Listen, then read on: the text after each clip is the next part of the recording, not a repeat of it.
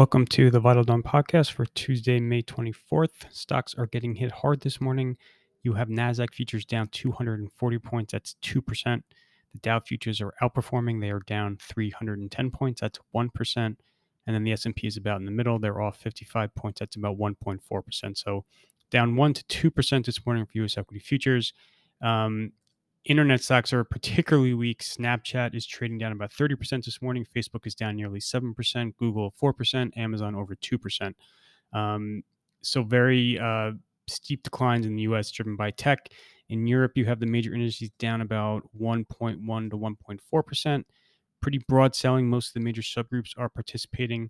Tech is lagging along with luxury stocks in Europe. Utilities also very weak. Because of company-specific news in the UK. And then Asia also was a sea of red. You had the Hang Seng and down about 1.7%. The Shanghai Comp fell about 2.4%. So, as far as the drivers of the sell-off, it really is mostly Snapchat last night. So they came out, pretty surprising update from them. Surprising for the timing. They reported just a month ago. So it definitely is a little bit earlier in the quarter for companies to be issuing profit warnings. And then if you kind of go back to when they reported Q1 reports on their call, they implied that their guidance for Q2 was somewhat conservative. So the fact that they're not going to fall short of that, and the fact that they came out just a month after reporting, certainly surprising, creating a whole new wave of selling pressure in tech stocks, even though it's been about almost 2 months now of pretty heavy liquidation in tech. This group still dominates the entire market. It still is the highest weighting.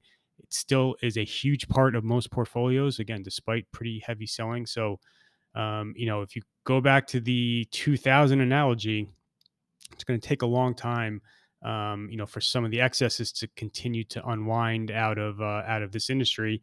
And that's, you have headwinds on the multiple front and now on the earnings front as people kind of continue to rethink what the earnings power is for a lot of these companies. So, as unbelievable as it may sound, a lot of this is really Snapchat driven. Obviously, it's creating just a cascading effect throughout the rest of tech. Other than Snapchat, there are a couple of other things to note, but none of them are really moving the entire market. The flash PMI, so we're getting flash PMIs out of Europe, Japan, Australia, and the US will hit later this morning. First, kind of look at the month of May for economic activity.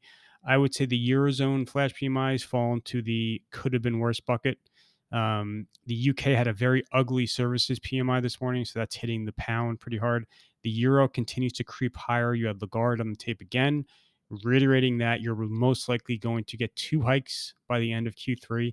Again, the ECB kind of said that yesterday morning. She's reiterating the message again today. So the euro continues to have a modest bid to it. In terms of China, it's pretty much you come in every morning in China. It's the exact same headlines. Shanghai is on the path to reopen. Beijing continues to battle its outbreak of COVID, and the government continues to make pledges to kind of support the economy and support growth. The economic stimulus actions from China, I think, are completely irrelevant until they deal with the COVID lockdowns, and that's really all investors care about. So I continue to think getting Shanghai back online is a major positive, but we have to wait and see how that unfolds. Nothing all that incremental in Russia either. It's kind of pretty much the same narrative as well. Earnings last night. So in addition to Snap, there were a couple of others. Zoom Video, pretty encouraging. You also had Advanced Auto Parts, so another retailer. Again, I thought the Advanced Auto Parts was relatively encouraging given what you heard out of other retailers last week, but everything's being overshadowed by Snap this morning. For the calendar today, you get flash PMIs for May at 9:45, but the big focus is going to be on retailers. So you have a very busy day of retailer earnings. Abercrombie & Fitch, AutoZone, Best Buy, Ralph Lauren, and Petco are all out before the open. After the close, you get Agilent, Intuit, Nordstrom's, Toll Brothers, and Urban Outfitters. And that is pretty much everything for today. Actually, just one more quick item. On the Fed, you do have a very modest pivot as far as the rhetoric is concerned. So you had Bullard on Friday and then Bostic yesterday, both made notable remarks. I think the Bostic one was more interesting about how the Fed could look to pause after September. So that implies that you'll have about a 2 to 2.25% funds rate.